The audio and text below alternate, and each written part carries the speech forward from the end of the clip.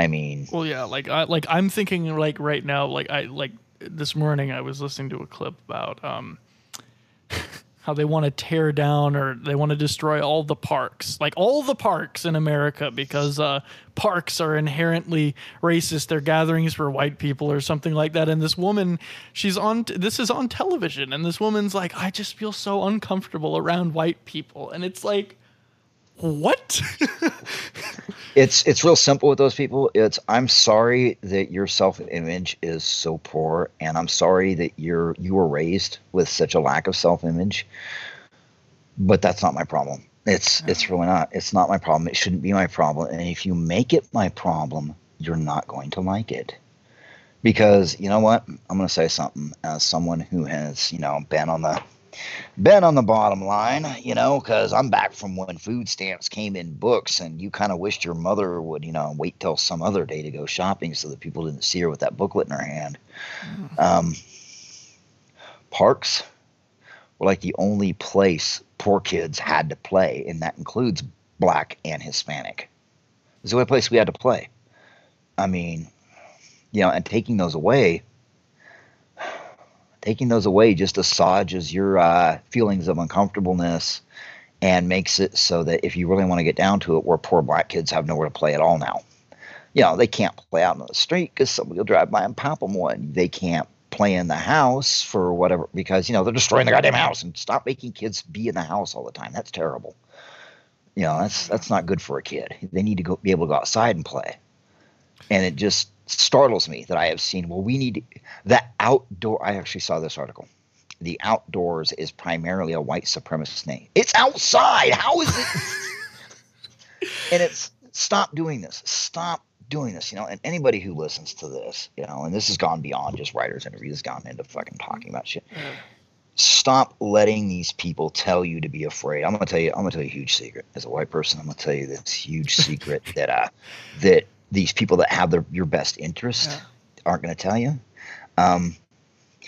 There's not white supremacists hiding in the bushes. Your average white supremacist wouldn't be caught dead near nature, because nature is where poor people are.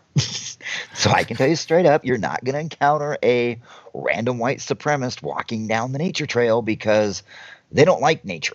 They don't like nature at all. Nature is for poor people.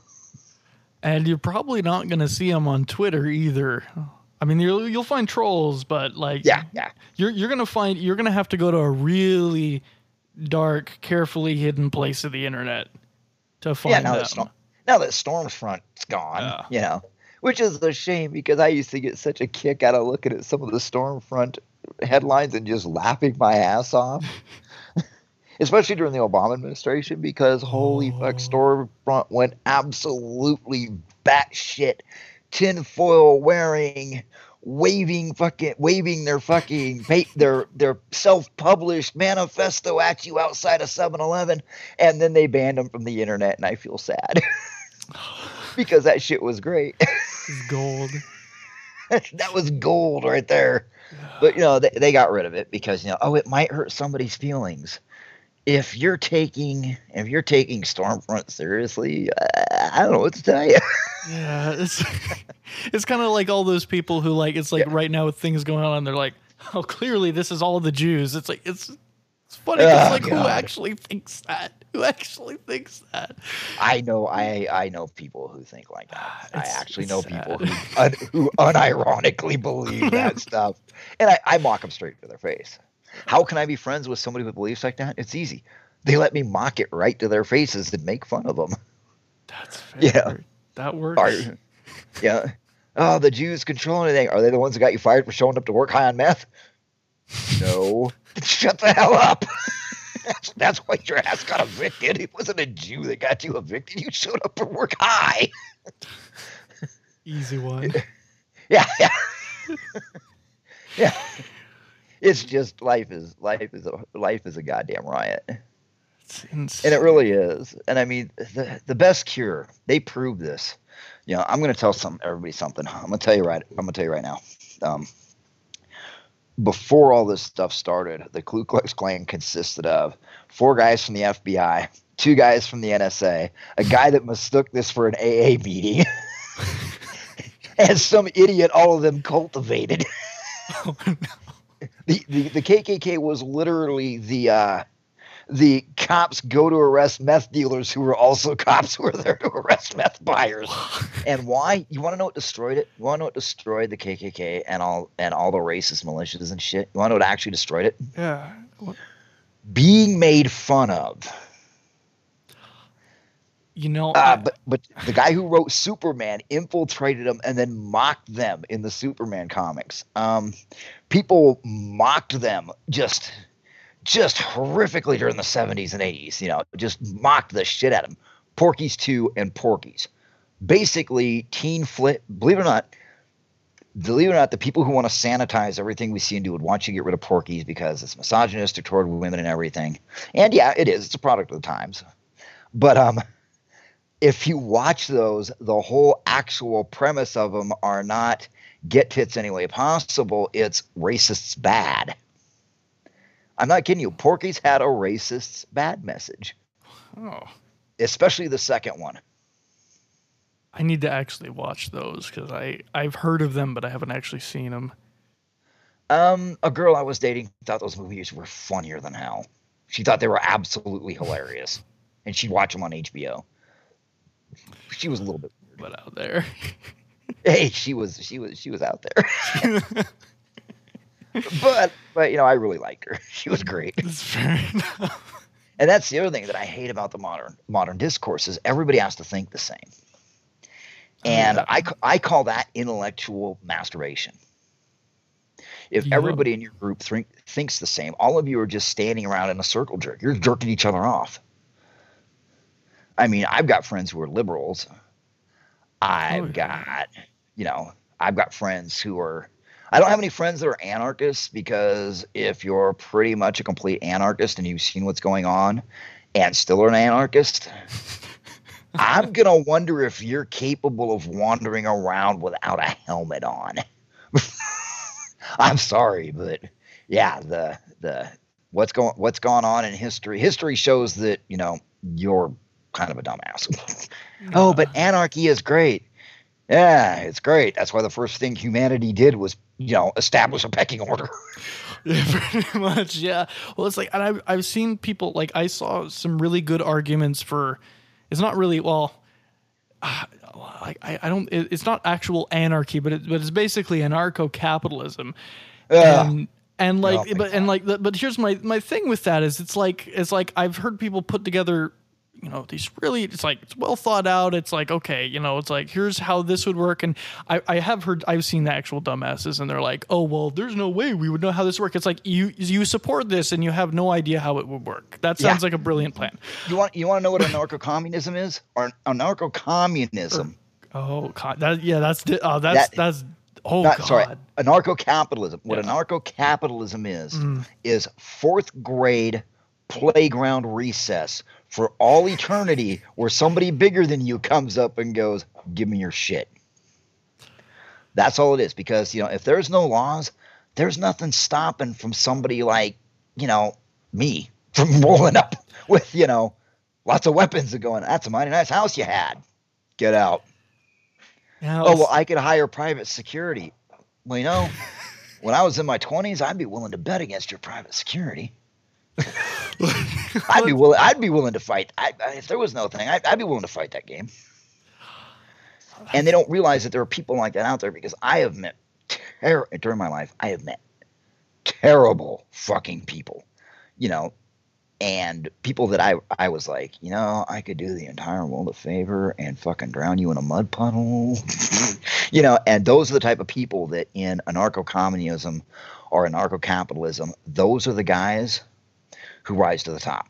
You know, I'm sorry, they may not like The Walking Dead, but Negan is a realistic representation of the guys who rise to the top. And, you know, it's a terrible thing to say, but it's true. True facts. Well, yeah, and I think ultimately it boils down to it's just obvious. It's like, well, when is, you know, name a time in history when anarcho-capitalism worked. It's like Never. It's never happened. No. It's never worked. And it's like, and it's the same thing with everything else. It's like, well, what form of government should we have? It's like, well, let's see, communism. Yeah, Hey, it's only killed 100 million people so far. Let's try it again. Try it again. And Yeah. it's like, I'm sorry. If communism with a car, it would be a early 80s Pinto strapped with dynamite. that sounds. You know what I love? You know what I love? You know what I absolutely love? These fuckers on the internet who were born in the 1990s telling me what Eastern Europe looked like when I had to be one of the ones that took those assholes food because they didn't have any. I remember what it looked like when the wall went down. Oh, well, I lived in Eastern Germany, and my father was a member of the Stasi. Then you can fuck right off. I don't want to hear from you. Well, I was born in 1993, and I remember how Eastern European looked. No, you don't. No, you don't, because everybody dropped so much effort that the place looked a hell of a lot better 4 years later because, half the world was like, let's not have an entire half of a continent starving to death and eating each other out of cannibalism. Let's do some shit. But no, you got these people coming up and going, real communism has never been tried. We know what else has never been tried? Drowning you in a mud puddle. Why don't we give that a shot? I mean, it's more than knee-jerk communism bad. It's, literally stop preaching that shit to me. Yeah, like when did it work? When did it actually work? Never. It never worked. Never worked. Anybody tells you, oh, it just hasn't been tried, remind them that beating them within an inch of their life hasn't been tried either. Yo. Yeah, no, it's insane. And just everybody's down with it. All the younger people down with it today. So it's like, you want to know why? And you know what? I do blame my generation. I blame my generation because, when we reached old enough to start getting jobs and stuff, we didn't fire the boomers out of a cannon into the ocean. What happened was we let the boomers apply laws and make the state have more power in a family's home over the children than the parents. We let the boomers write laws and vote in laws that gave the school system more power over raising the child than the parents. And we tried the whole "it takes a village" approach written by a communist witch, and it turned out an entire generation of dysfunctional crybabies. And yeah, not all, and somebody inevitably listening, well, not all of us are crybabies. No, not all of you are. Just like not every, but the thing is just like not every hippie was at Woodstock. Every one of them will tell you they were. So, and I forgot what I was saying. That fucking irritated. The fact that they took away a parent's right to raise their kids. I'm not saying, that the kid needs beat 24/7. I'm saying, let me tell the kid fucking no. And, all these people that are all these people that are advocating for communism and everything. Oh, we should have communism. Have never wanted for a fucking thing in their life. And, well, they have. They want what they don't have, but they want it given to them, not have to work for it. And so when they're told, I'm sorry, but you've got to work 8 hours a day at a really shitty job and it's really going to suck, they're like, no, communism now. It's like the thing about, everybody, don't pay your landlords. I hate that because do I think rent is too high? You're fucking right, I do. Have I hated paying rent? Yeah, I have. I rented a trailer where the stove would shock you if it was raining and the wind was blowing from the north, and the kid's bedroom would leak if the wind was blowing from the east. I rented a shithole like that, and it still cost me, $650 a fucking month because I couldn't get anyplace else. But I paid it and then I yelled at the guy that he needed to come fix this shit or I was going to burn the place down. But that's just me. But you still have to pay rent. I'm sorry. And if you don't want to pay rent, save up your money and buy fucking land. Buy a fucking house. I can guarantee you right now. You can go on Zillow and find a 2 or 3 bedroom house for less than $30,000. The thing is, though, is you can't live in your nice little city. You've got to move out to us dirty country folk. So don't stand there and bitch because you can't get an apartment in LA for less than $2,000 a month. Why I live out here in the Midwest with shitty internet because I chose to and own a house. Don't start talking. Everybody who owns houses needs to be put up against the wall. No, fuck you, you commie whore. How about you get against the wall? Well, yeah, and In Minecraft, of course. Minecraft. Well, and I think it's especially important now. I think people are realizing it's like, hello, self-sufficiency. Actually, well, it's kind of frightening because then there's a portion of people who don't want that self-sufficiency at all. No, it's no, they don't. No, hand they everything they over. do not. They want everything handed to them. Nancy, if you're black and listening to this, number one, good for you for being black, I guess. But anyway, I'm going to tell you a big secret. I'm going to let you on a secret that none of your white friends have ever told you. This is a really big white secret, so listen close. Do you know what white people call a poor white person? Loser. There it is. That's the big secret. There you go. There you go. And that's why these losers are screaming, we want communism because, I love this. Here's a good example. I can't vote because I have a felony for assault for bashing the fash. I'm addicted to drugs. I have mental illness, but I don't take my pills for it. But capitalism has failed. Yes. You're a loser, so capitalism has failed. And people are like, oh, that's spoken like somebody who's never had any difficulty. Motherfucker, I worked for Walmart for a year. No. I worked in a slaughterhouse mucking out stalls. But hey, my boss used to pay me $200 in 1980s money to get a shovel and muck out the maggot pit, which was an afternoon. Oh. Fuck. Shit, that was just an afternoon for $200. Are you fucking kidding? I could take my fucking girlfriend out for that. I could take her out. I could put gas in the fucking truck. I could take her out somewhere nice. I could take her buy a dress. I could get her a dress and some shoes, take her out to dinner, and still have money left over just for mucking out a maggot pit. Who cares? Just a maggot pit. Just hose off when you're done. That's fair enough. God. Yeah. And people are like, oh, you wouldn't work a job where you were demeaned. Hello, I was in the Army. For the first year, I think, hey, you and hey, shithead was pretty much. It's like, if anything, it's like, well, I don't know. Like you were saying, like the Army just isn't what it used to be. So can't even. My favorite thing, and this is actually a thing. There is a famous quote by an Air Force general. He was a very, very important man. He was also African American. And when asked if the military had a racism problem, he said, the Marine Corps does not have a race problem with racism. They treat everyone like they're black. That's the Army I went through. I remember black guys in basic training being like, man, this shit sucks. Terrible job. Well, I guess I meant to ask, was it just out of necessity that you joined the military? Or were you? Did you feel like you were drawn to it?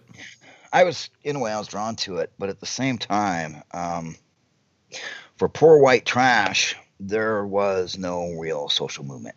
I was never going to get into college. I learned a really valuable lesson in high school. I learned a hugely valuable lesson. Your freshman year, you took SATs, right? I took the SATs, and I scored damn near perfect. And they had an awards ceremony, and they're saying they were going to be giving little plaques to the top 10 scorers in school. I'm sitting there with my fucking SAT thing, right? My friends are all looking at it. And my sister's like, wow, They called the top 10 up on stage. Guess who was still sitting in the bleachers? Me. Mm-hmm. And the person who won was this little white preppy girl with her perfect hair, and her parents had already. She was a sophomore. She was 16. Her parents had already bought her a car, and sitting there, and they're talking about how she got the highest in the school. And my sister went to stand up, and I put my hand on her leg, and I went, "Don't," because that taught me an important lesson. There are no options for people like me. So I went in to see the recruiter. I was in juvenile hall at the time, and I saw the recruiter, and I took the tests, and They came back. Well, they let the educational liaison know, and the educational liaison said, "Hey, we're going to load you into a car. You got to be on your best behavior. You've got to wear this orange vest that says Department of Corrections on it. We're going to take you in so you can pick your military job." And I took the military job, and the judge was like, "Okay, I'm going to let you go because you joined the military, but you end up back in front of me before you leave for the Army, and I'm trying you as an adult." And he said, "I don't care if it's jaywalking." I stayed home for 2 weeks. I had my girlfriend go get shit. I just stayed home. And the recruiter came and got me, and there I went. Wow. And, the Army got me to see the world, more education. Back then, after you'd been in for a year, you could kind of use your GI Bill to actually take college courses while you were in the military. So I took a lot of correspondence courses. I maxed out my civilian and my military education the first 2 years I was in, and when I got out, I had the GI Bill, so I went and did that. I had options that I would have never have gotten because I think of all the people I knew from the trailer park that I kept in touch with, nobody's still alive. Drugs, health complications, stupidity, death by misadventure, fighting with the cops. Somebody I knew got in a fight with the cops, and cops shot him. That's what you get when you fucking start swinging a tire iron at a cop. He's gonna shoot you.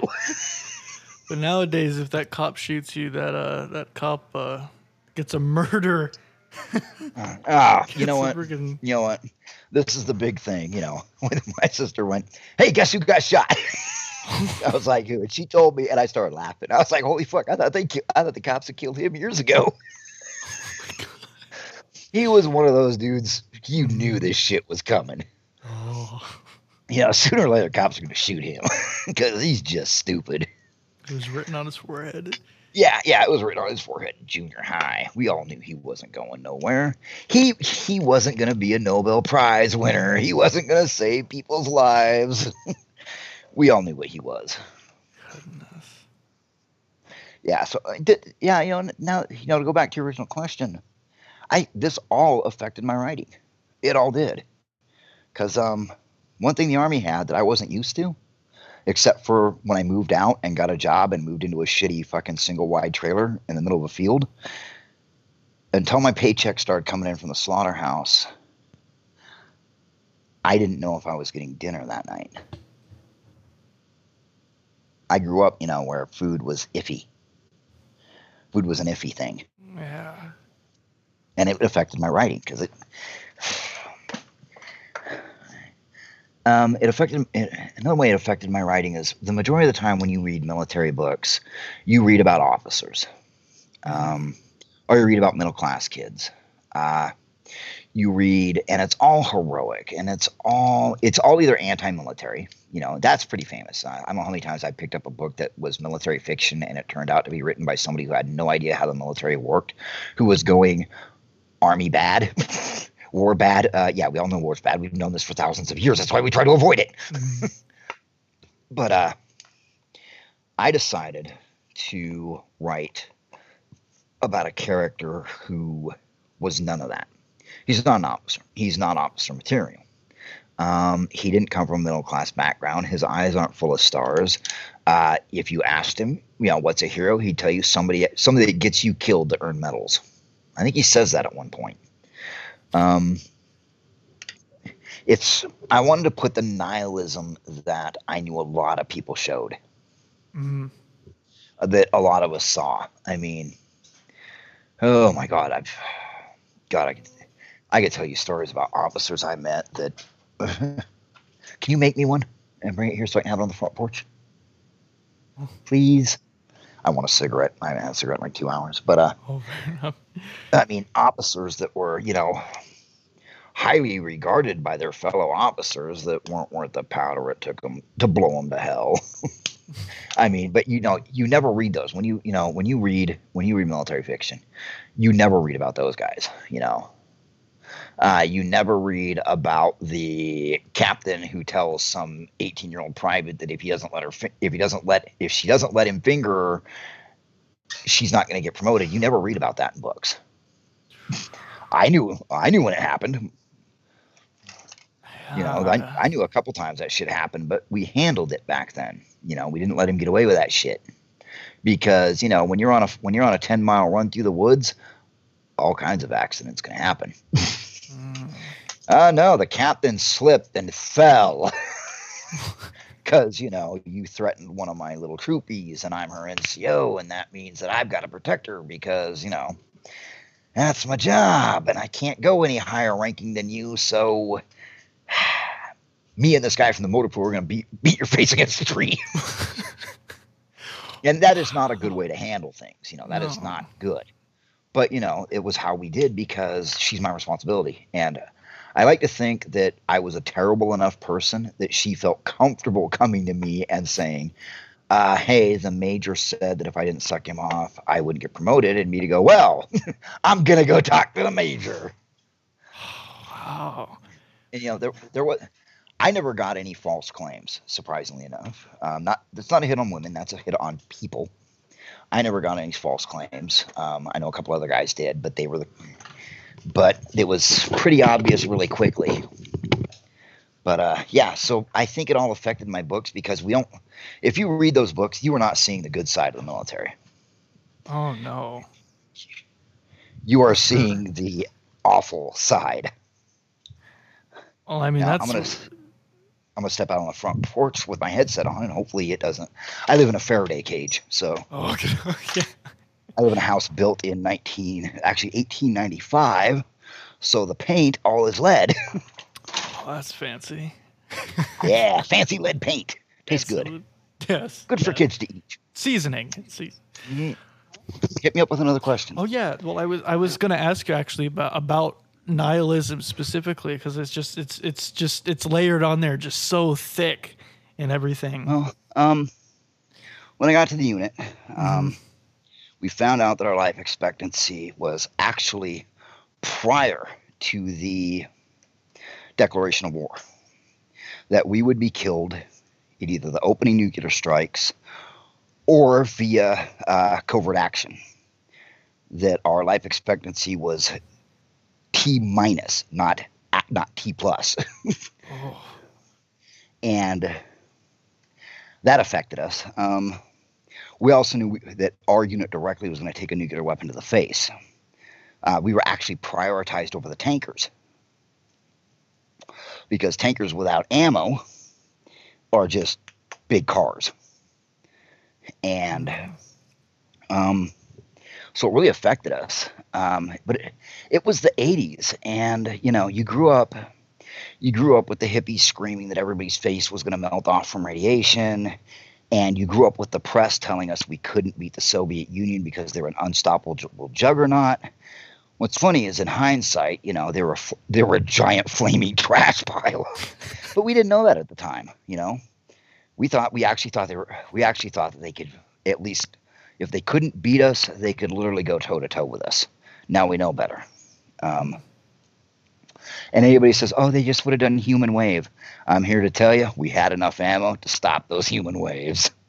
Because one thing that America has prioritized since World War I was force projection and force multiplication in order to withstand human waves, which is why you had 12 drunken special forces guy kill 400 Russian mercenaries like a year or two ago, because we specialized in force multipliers. But at the time, we didn't know that. So we're all very nihilistic. To be honest, if you would have went back to 1990 before Russia really fell apart, and you said that we were all going to live past the year 2000, everybody would laugh at you. We were all supposed to die from nuclear weapons. And you heard it in high school. Teachers would tell you this shit in high school. If there are any hippies in your family, they would go over lovingly about how we needed to convert to communism or we'd get nuked. So nihilism was not only part of it because, U.S. Army, and part of it because uh, NBC Warfare, but it was also because of growing up in the 80s. Growing up in the Cold War was a lot different, and I'm telling you, most of the snowflakes you see out there protesting stupid shit would not have survived. Oh yeah, I mean, you'd have to be tough as nails to survive all that. Like Well, God. look at the playgrounds. Look at the playgrounds we grew up with at school. Did they have bark? Did they have soft rubber? No, it had gravel. Yeah. And Yeah. everybody in my generation knows that girl that tried to do a cherry drop or a lemon drop and hit her head and never came back. And if she did, she wore a bucket on her head and went to the class with the other kids who were a little bit slow. We all saw it.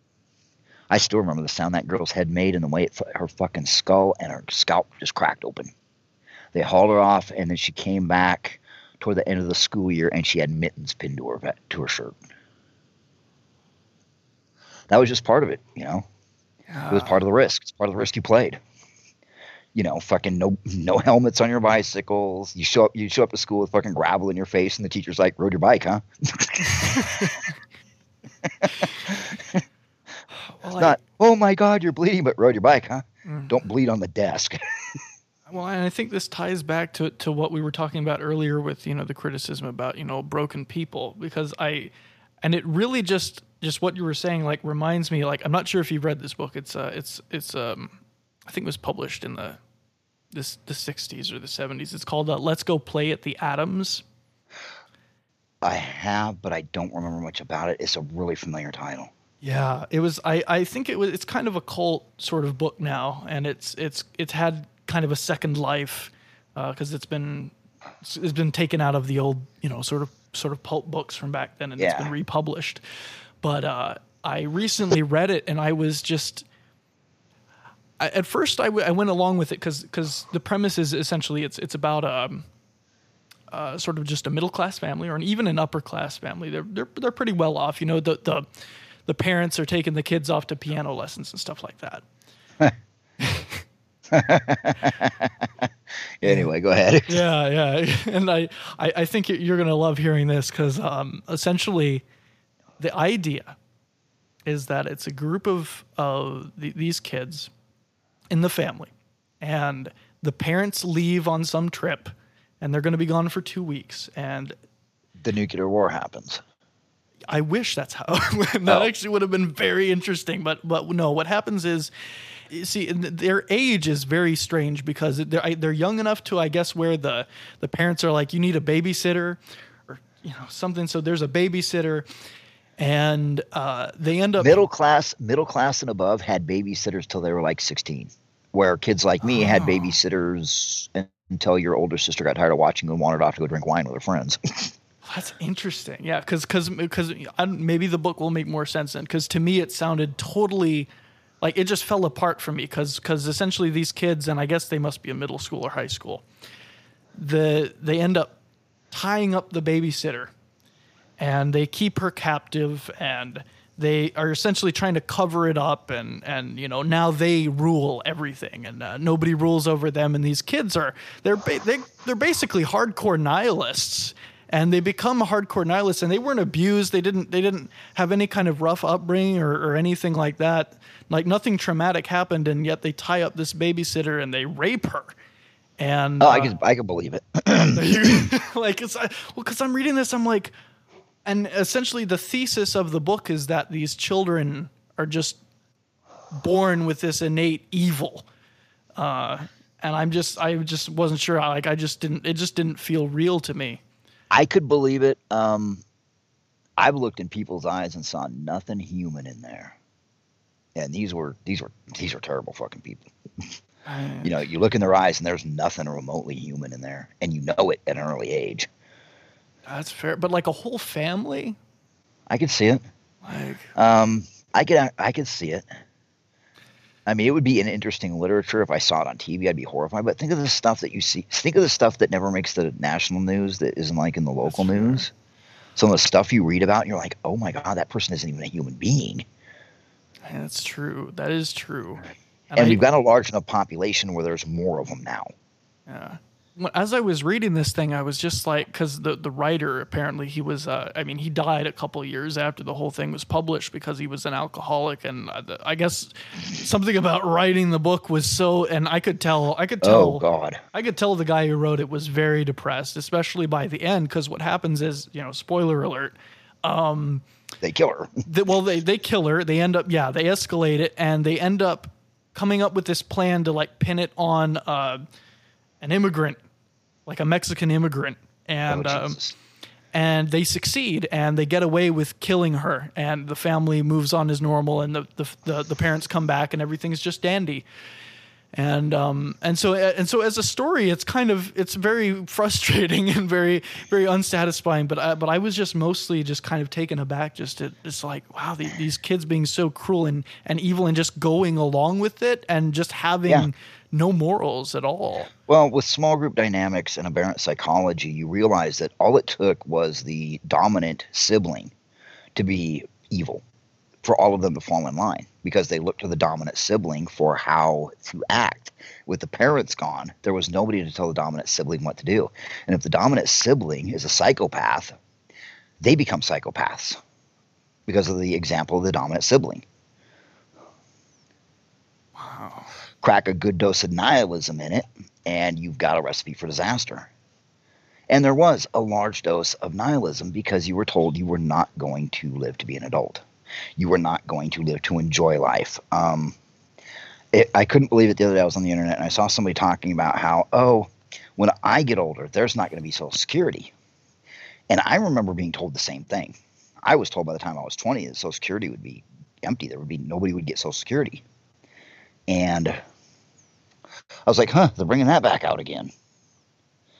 And I see all these people, how can I survive in a world that, and I think to myself, how the fuck did any of us survive? I think it's because the world was different.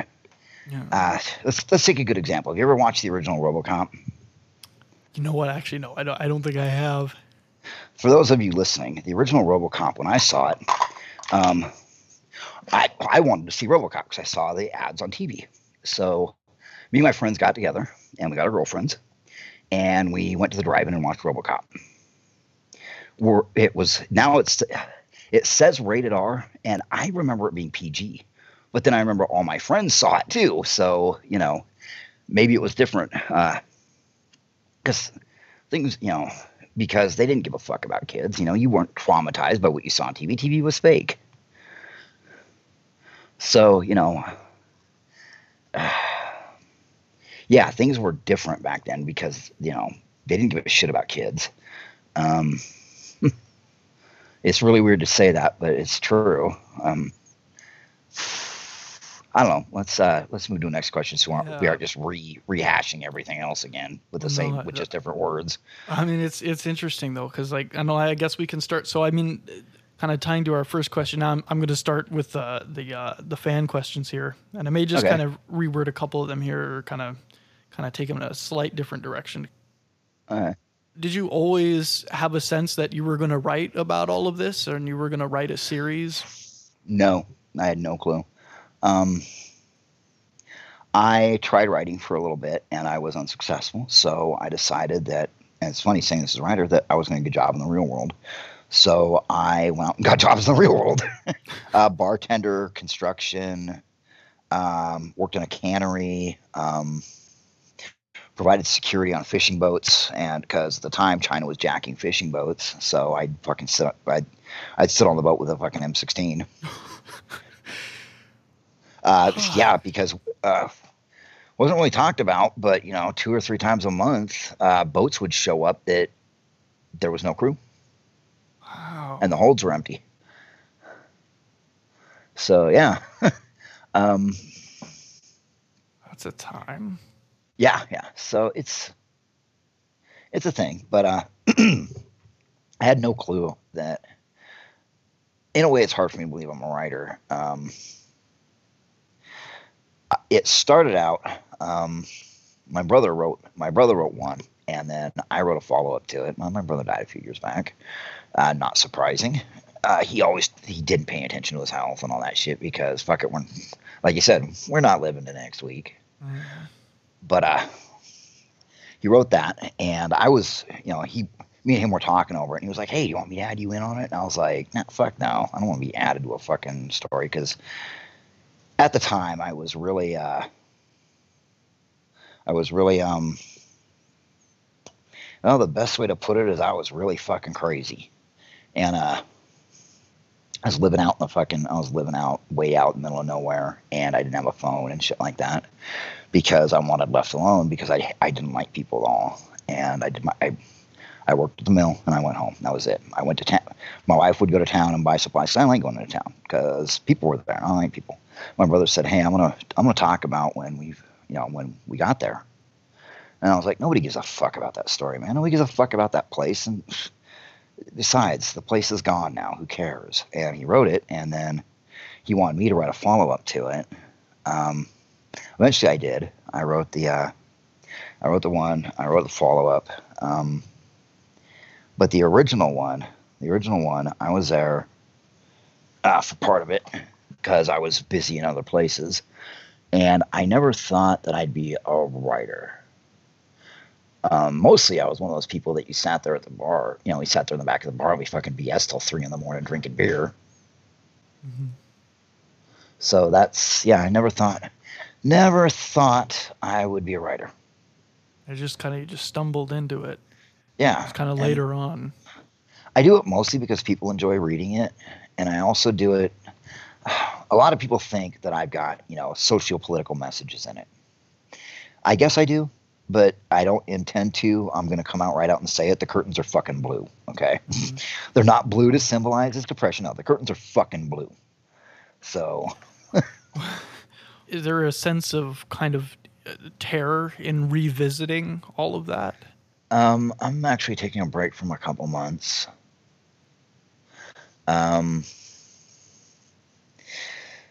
There's some dark shit that went down.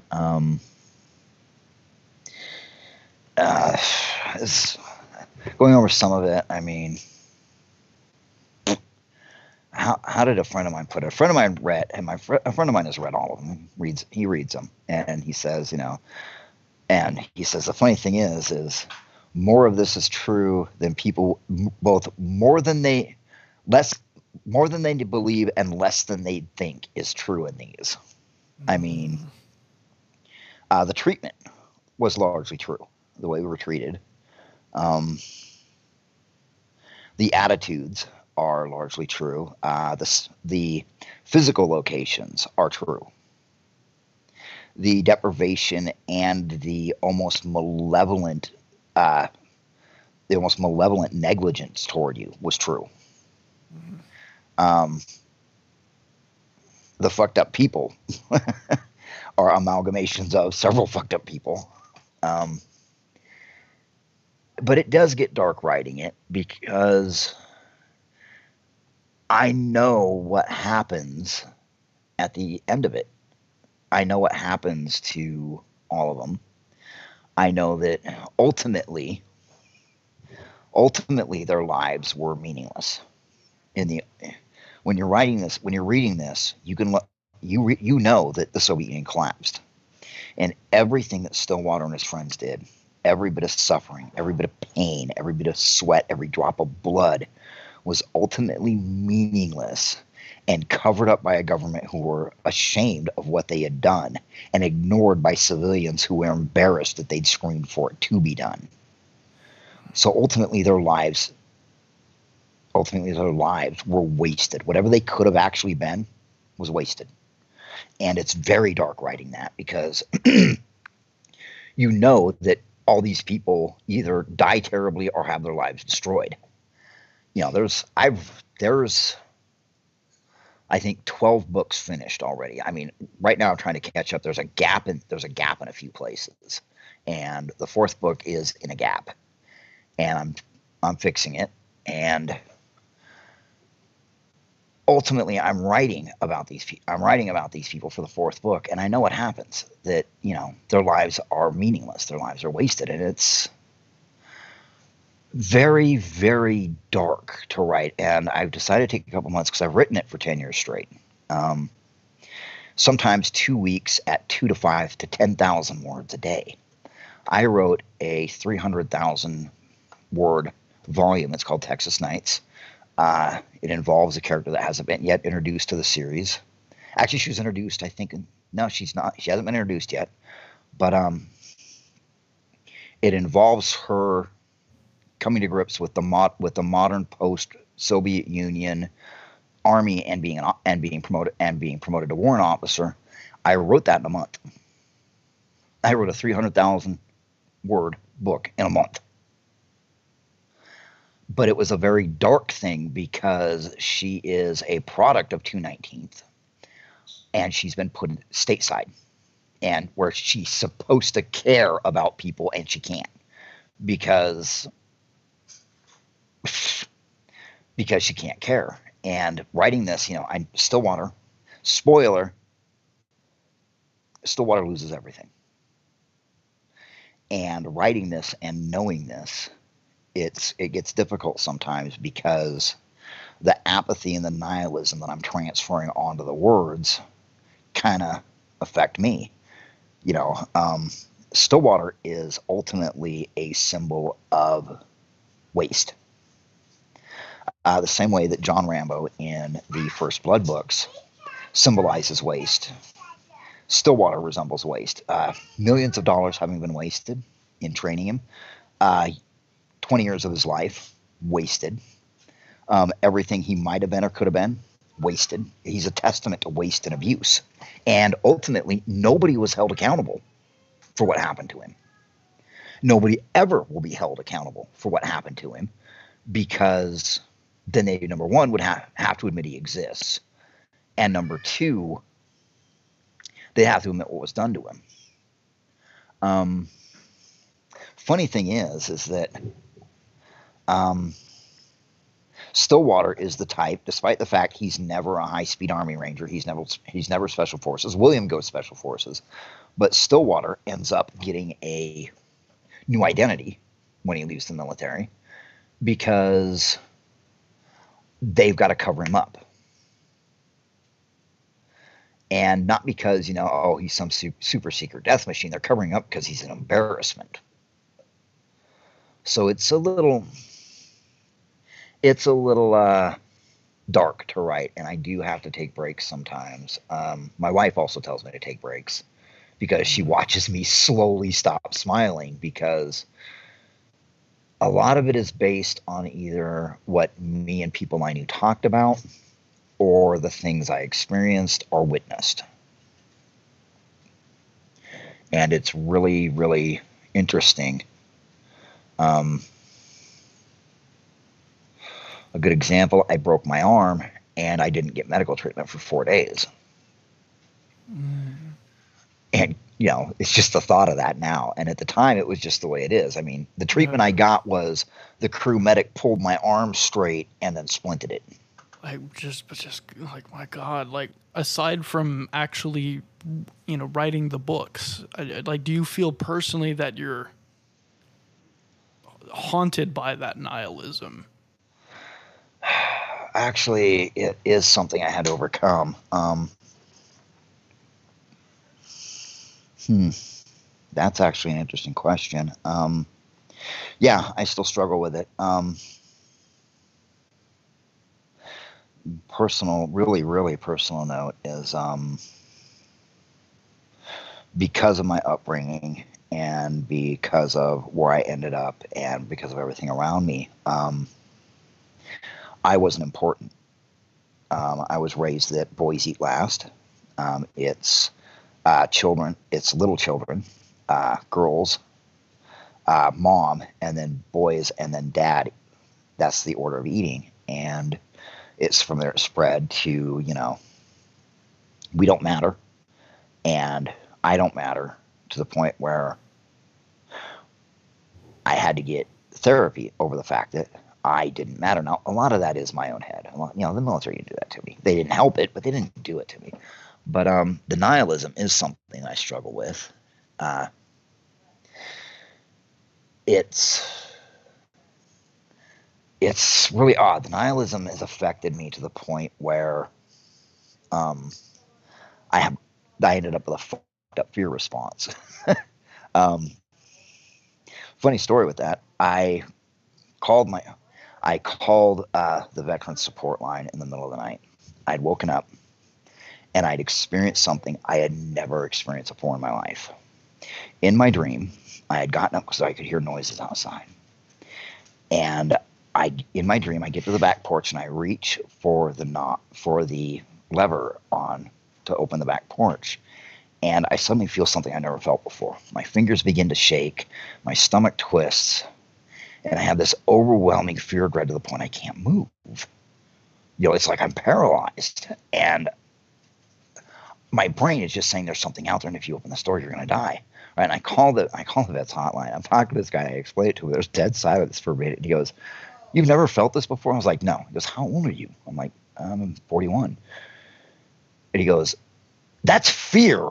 I'm like, "No, it's not. Fear is when your mouth gets dry, your hands shake, everything slows down. Well, your hands stop shaking, everything slows down." And he's like, "That's not fear, dude. That's what you just experienced was."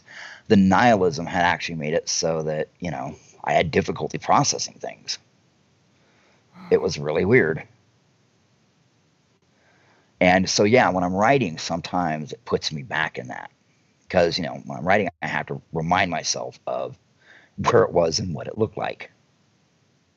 I guess what is it that saves you from the nihilism? Um, my wife and my kids. My wife and my kids. And the fact that despite all the screaming, we live in one of the best times in human history to be alive. And, everybody's talking about, oh, it's so dark now and it's so scary now. No, not really. It's not that scary. It's really not. And I've got friends. Surprising, I'm able to make friends, and that always shocks people for some reason. But because I'm such an asshole. But what pulls me out of it is my wife and kids and my grandchildren. One of my daughters, it's a miracle she's here. She suffered severe head trauma, and she's goddamn lucky. And she didn't suffer any neural defects. And, that's amazing. So whenever I'm feeling really, really nihilistic, I go out and I hug my wife and I look at my kids and I play with my granddaughter. And I look at the fact that where I am today compared to where I started out is unrealistically beyond. And I'm able to look at all that and I'm able to be thankful for what I have. Unlike a lot of people, I'm thankful for what I have, not lamenting over what I don't have. I mean, I cannot remember the last time that we did not have enough food in the house for everybody was because the power had been out for a week because of a natural disaster, and everything we'd eaten all the canned food. So I had to go down and I had to get in the truck and drive through the disaster area and get food and bring it back. And it's the only time that my kids have missed a meal because we didn't have it. So I can look at all that and it pulls me out of the nihilism that I went a long ways. It's been a long ways. So that's what I can look at. Because it's just a total shock because you didn't even expect to have these days to begin with. No. It's something funny. My wife thinks it's a riot. I always laugh that we weren't supposed to make it this far. Every day past the year 2000, fuck yeah, I'm alive. I mean, I wake up and it's not fuck, I'm alive. I remember those days. I was like, fuck, I'm alive. But I'm like, fuck yeah, I'm alive. And that keeps the nihilism from hitting because none of us are supposed to make it past the year 2000. I never thought I'd live this long. I never thought when I was younger I'd live this long. I thought I was going to die in a fucking ditch surrounded by a pile of brass or being converted to free-floating vapor. I never thought I'd make it this far. So the fact I made it this far, that I've gotten old enough that, now that warning of all those broken bones that come back to haunt me is true. It's a good thing, I'm not like, oh, I'm getting older, woe is me. I'm like, fuck yeah, I'm getting older. I win, you lose. This is the best. I'm getting older. Yeah, This is awesome. Yeah. I mean, it's great. It's amazing. And people don't realize how amazing today is because all they can do is look and cry. They can't go, holy fuck, we fucking have it. We have it so good, Nobody died. You don't have hundreds or thousands of people dying a fucking year of polio, It just fucking rules. It's like I'm blown different. away. It's different, and that keeps me from sliding into the nihilism because we've gotten so far, and we fucking made it so far compared to where we were 100 years ago. I'm over 50, so I'm happy with where we've gotten. Yeah, there's room for improvement, but there's always room for improvement. And life is never going to be perfect. Everybody is not going to be equal. I mean, I have to wear glasses. That means that some people have eyesight. Some people are eyesight privileged. No. It's just I have to wear glasses because I might scrape me in the face with a shovel. And actually, that's probably not why, but I had to get glasses like 6 months later, so I always blame her because I can. He's had a bad case of the myopia. Yeah. But I keep sliding in nihilism. Right now I can hear, I don't want to go to bed. I want to do more fireworks. If you were to go back in time 30 years when I was 20 years old and tell me I will have been married for almost 30 years. Actually, no, if you were on 30 years ago and tell me you will have been married for almost 30 years.